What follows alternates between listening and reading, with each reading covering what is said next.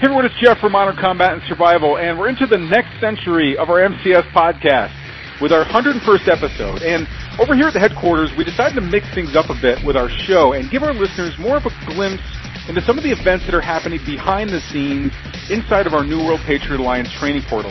Now, each month in the NWPA, one of the things that our members get to do is take part in a monthly live masterclass where we dig really deep into a specific topic to end up with a personal action plan for you to master a new self-protection or survival skill.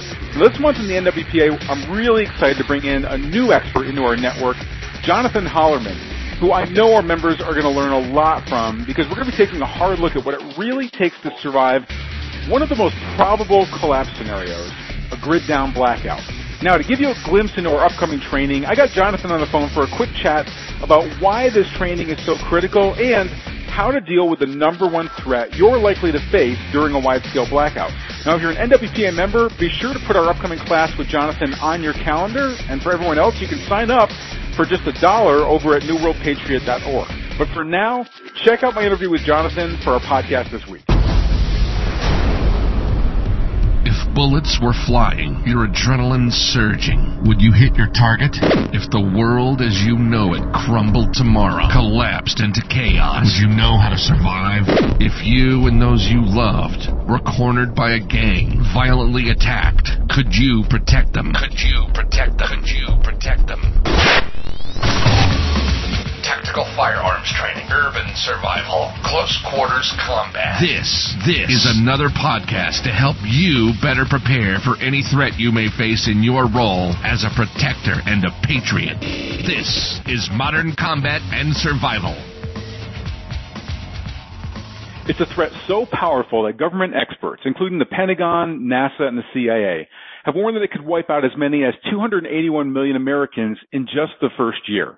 And since the 2008 election, even politicians were warning that we need to do something to prepare for this dangerous event before tragedy strikes. Yet, not surprisingly, very few people are doing anything to get ready. And in fact, they're relatively clueless about the potential dangers we may face, even in the near future. I'm talking about, of course, a wide-scale grid-down blackout that literally throws our entire society into the dark ages overnight and forces everyone into a panic. This event could come about from any number of scenarios, including terrorist attacks, natural disaster, an electromagnetic pulse, or even from a falling tree branch that takes out a large section of our power grid.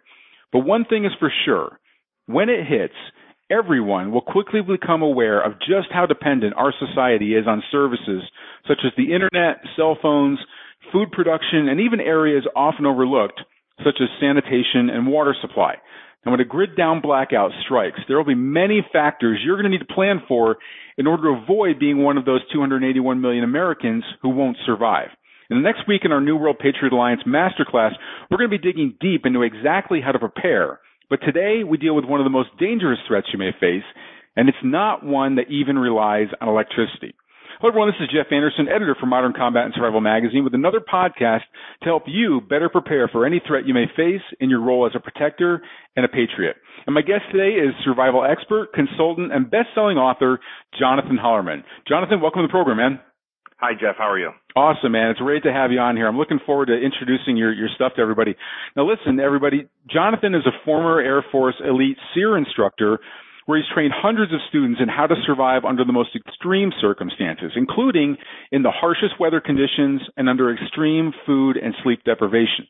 Now, today, Jonathan has gone on to take his unique survival background, experience, and philosophies to a much larger audience through his best-selling books such as EMP, Equipping Modern Patriots, and Survival Theory, a Preparedness Guide, as well as his latest work with a DVD on bugging out. Now, in addition, he's gone on to help others benefit from his background by offering personalized preparedness consulting in everything from putting together your personal survival plan to planning, buying, and building your own survival retreat. Now, for more information on Jonathan and his training and services, please visit him at www.gridddownconsulting.com. Jonathan, we're going to dig deep into this next week. I'm really looking forward to that. But probably one of the biggest dangers of an extended grid down blackout is the people factor. and how the unprepared that are out there are going to react over time. And recently, I don't know if I wanted to say, ironically, there was a movie that I just saw. I'm a big fan of like survival movies, but this one was without even the zombies coming out of the ground and chomping on your eyeballs. This one was, it was called Into the Woods with Ellen Page. I don't know if you saw this or not yet, but what I liked about it is that there were no zombies in it whatsoever. It was really just kind of a practical look at what happens in a grid down blackout in a very microcosm. So we're talking like in the middle of nowhere. So it wasn't even like the city was being overrun by anarchists and that might have been going on in the background, but really this was in a very rural area. And what these two, I won't give anything out about the movie, but what basically two women needed to do in order to survive. And one of the things that they have to deal with is that people factor about the people that do not prepare. So let me ask you this. What would you say are the most critical steps that someone should take to be prepared for living without electricity, but also protect themselves from the threat of other people who maybe want your preparations that we've taken care of, like our food and things like that? Well, you brought up a really good point, and I have seen that movie, and I think people really need to educate themselves and truly understand the threat that a grid down scenario poses to survival and how drastically it differs from preparing for, a financial collapse or pandemic or some of the other various scenarios. A long-term loss of the electric grid will be infinitely harder to survive than a massive financial collapse, for instance. And outside of a financial collapse, it's also the most likely thing to happen in our future. It all really revolves around the high voltage transformers in this country and how absolutely and completely vulnerable they are to attack or to just a random solar flare. In most grid down scenarios, it's not really a scenario where someone just flips a few breakers and the power comes back on in a couple hours or a couple days. There's a high probability that we could lose a large percentage of these transformers, and a lot of people don't really understand how that would impact their life. Those high voltage transformers take 12 to 18 months to build, and they come from China. In the best case scenario, we're looking at a minimum of 6 months without power, more likely a year or two. And at that point, our country will probably lost 80 to 90% of its population. So who's going to be around to fix the grid, and who are they really going to be fixing it for? So it's one of the biggest problems I see in the preparedness community we were talking about. And there's a lot of so-called prepper experts out there who don't fully understand the threat, and I'm talking about the ones that recommend you board up your windows in town, form a coalition of like-minded neighbors to protect your suburban street, like they did in the book Lights Out by David Crawford. And what I've kind of come to find out is a lot of people making the recommendations on how to survive are telling you how to do it in town. They have absolutely no experience with starving people and the psychological effects it'll have on everyday Americans. No one in America, even the poorest here, they've never really truly been starving. In this country, if you want food, there's a place you could probably go get food. And it's not like the starvation in Africa, because those people are familiar with it. They're familiar with being hungry and starving, and it's an experience they've grown up with and dealt with their entire lives. In a grid down scenario in our country, our on-demand food infrastructure ceases to exist. There is no interstate trucking or commerce. The supermarkets will be looted within a few days, and they're never going to get resupplied. There's just absolutely no possible way to feed 300+ million Americans without electricity. There just isn't. There's no plan of action that the military or DHS can put into effect to feed 300 million Americans without the electric grid. And people need to understand that. A lot of them, I hear, a lot of people think the military is, going to step up and do food deliveries or this or that. But the military is not coming to help you either. I actually have a DOD report on my website that, you can go and download that straight up tells Congress that the military is 99% reliant on the civilian electric grid. The report comes straight out and says that if we lose the civilian electric grid, the military will be unable to respond to social unrest. So the military's not going to be able to help you. They're going to be in the same boat as everybody else. And then you have the other Americans like, we'll just work together and sing Kumbaya while we rebuild, just like we did after 9/11 or Hurricane Katrina. But that only works if there's food in everybody's belly. And that kind of working together towards a mutual goal, that's not going to work without food. It'll be every man for himself. I often use the analogy of, you have a next door neighbor who you've had a beer with or, borrowed a mower from a time or two. If we're a month into a grid down collapse and he's watching his 4-year-old daughter wasting away to nothing on the verge of death in her bed, and he knows or even assumes that you have food, he's coming to take it. He will kill you over a can of peaches. A lot of people think that, I can work with this person, work with that person. But if there's no food, all of that, it really goes out the window. And that goes back to where most preparedness experts, in my opinion, get it wrong. Is, again, they don't understand the psychology of true starvation. Now, I've never really worked with truly starving people, but part of my what I did with SEER is we took pilots and navigators out in the wood, and one of the things we did was we took most of their food away from them for 6 days. And to see the psychological change just over 6 days with minimal food over highly trained pilots and navigators and, special forces guys, it truly does change your psychology.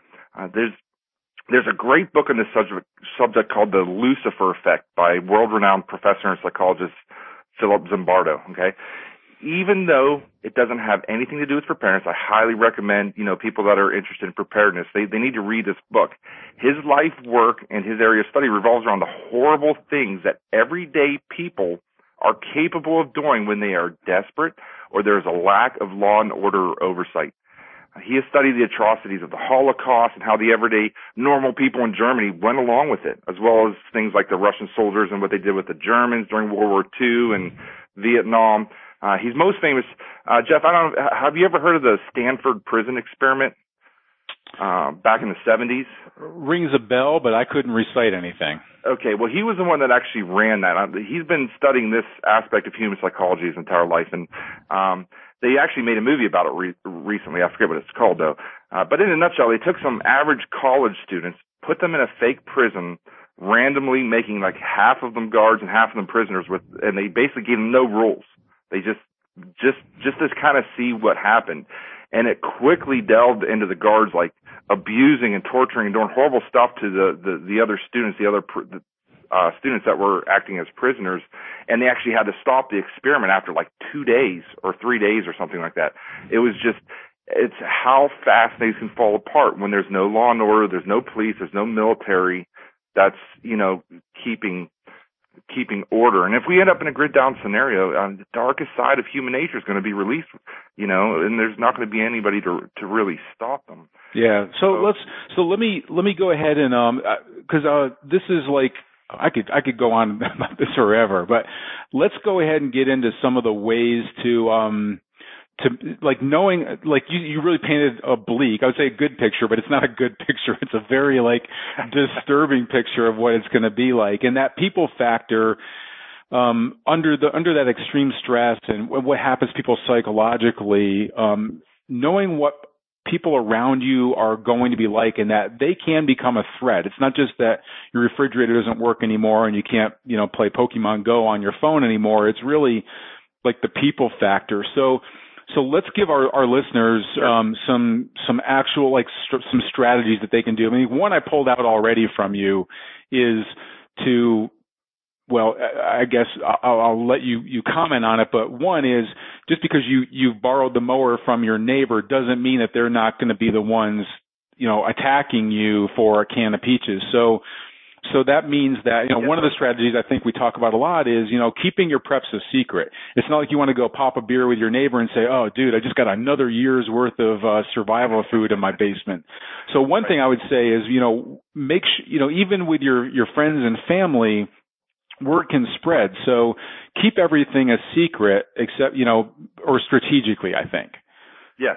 I use the analogy of treat it like your life insurance policy. Okay.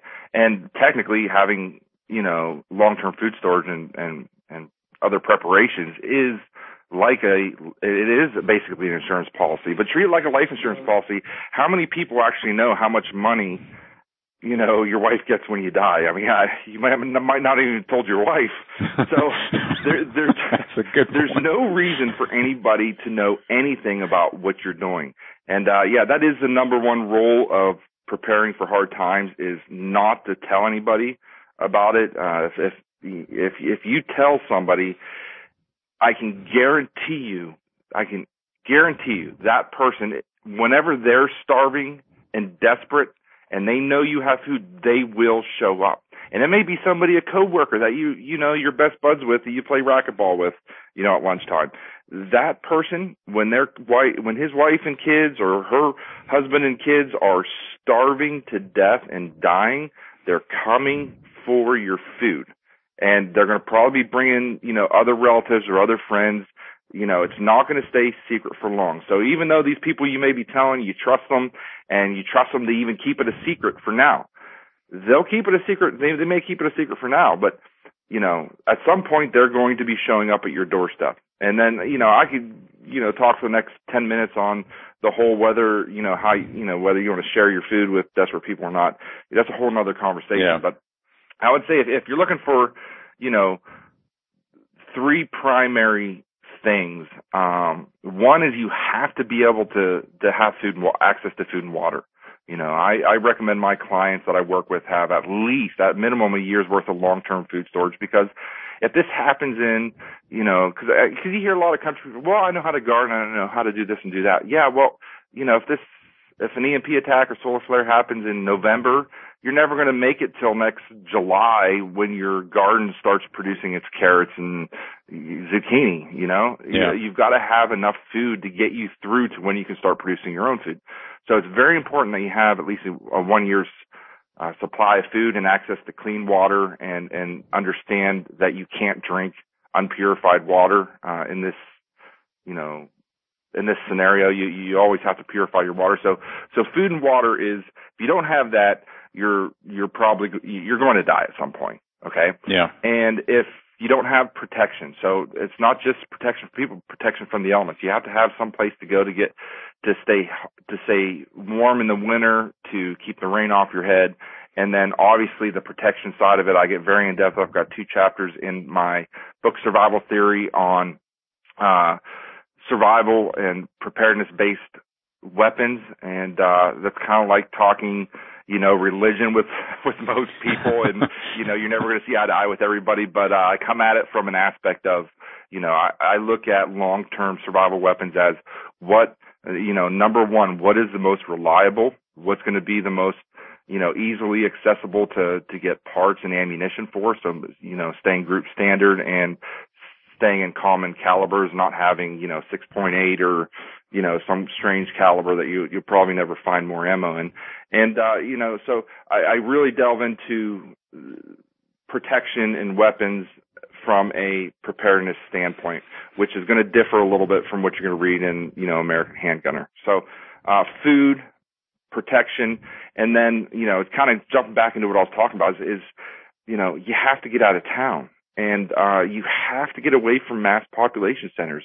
If you stay in a mass population center, your chances of survival are so slim. They really are, because you can't trust anybody, and everybody's starving, and everybody's going to come for your food if you have it. And if you don't have food, you're in the same boat as everybody else. So the reason I see a lot of preparedness, blogs and whatnot talking about how to prepare, how to board up your windows, and put a fence around your garden in the backyard, hide this. You can't hide. They're going to find you sooner or later. They're going to go house to house and door to door. But the reason I see a lot of this type of advice is because, for most mere mortals, people that aren't millionaires, owning a $1 million survival retreat somewhere just isn't really an option.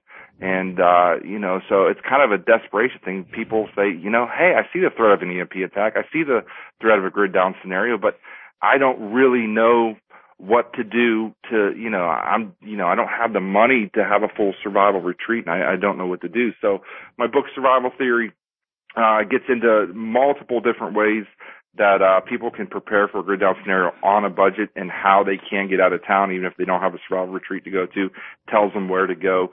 I'd be more than happy to talk to you about it, but I'm assuming that's something we could probably cover next week as we get a little deeper. Yeah, awesome.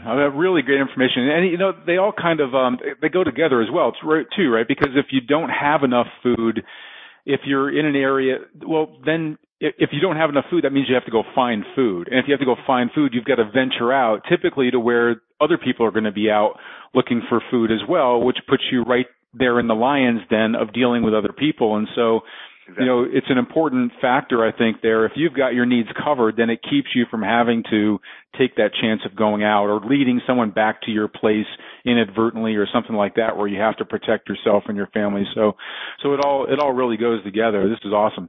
Well, Jonathan, thanks, man. Really great information, and I'm looking forward to our master class on this topic coming up next week. Listen, everybody, the people factor is really only one aspect of what you need to do to prepare now. And as well as during an event, one of the things that you're going to have to face and know how to handle. So we're going to be going deeper into this over in the New World Patriot Alliance next week. So if you're a member, go ahead and make sure that you submit your questions now. Join us for the live call if you can. You get on the phone and you can ask your questions there. But go ahead and submit them ahead of time if you'd like to do that, and put it on your calendar to make sure that you get this on and we get a hold of this training. Okay, so check that out. And listen, definitely head on over to Jonathan's website. He's got a lot of great information there on training as well as the services that he has. And he flies all over the place talking with everything from the average Joe all the way up to millionaires who are trying to put together their personalized survival plan, survival retreat, putting together the plan for when these things happen, what do I do?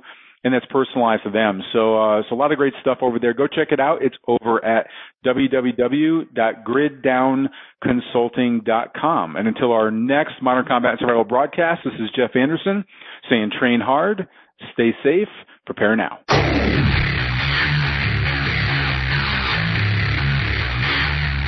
This has been Modern Combat and Survival. We hope you've enjoyed the show. You can help us out by rating our podcast on iTunes and leaving a comment. You can check us out on Facebook at facebook.com/Modern Combat and Survival. And don't forget to claim your free subscription to Modern Combat and Survival magazine at www.moderncombatandsurvival.com. Lock and load. And we'll see you next time. This has been Modern Combat and Survival.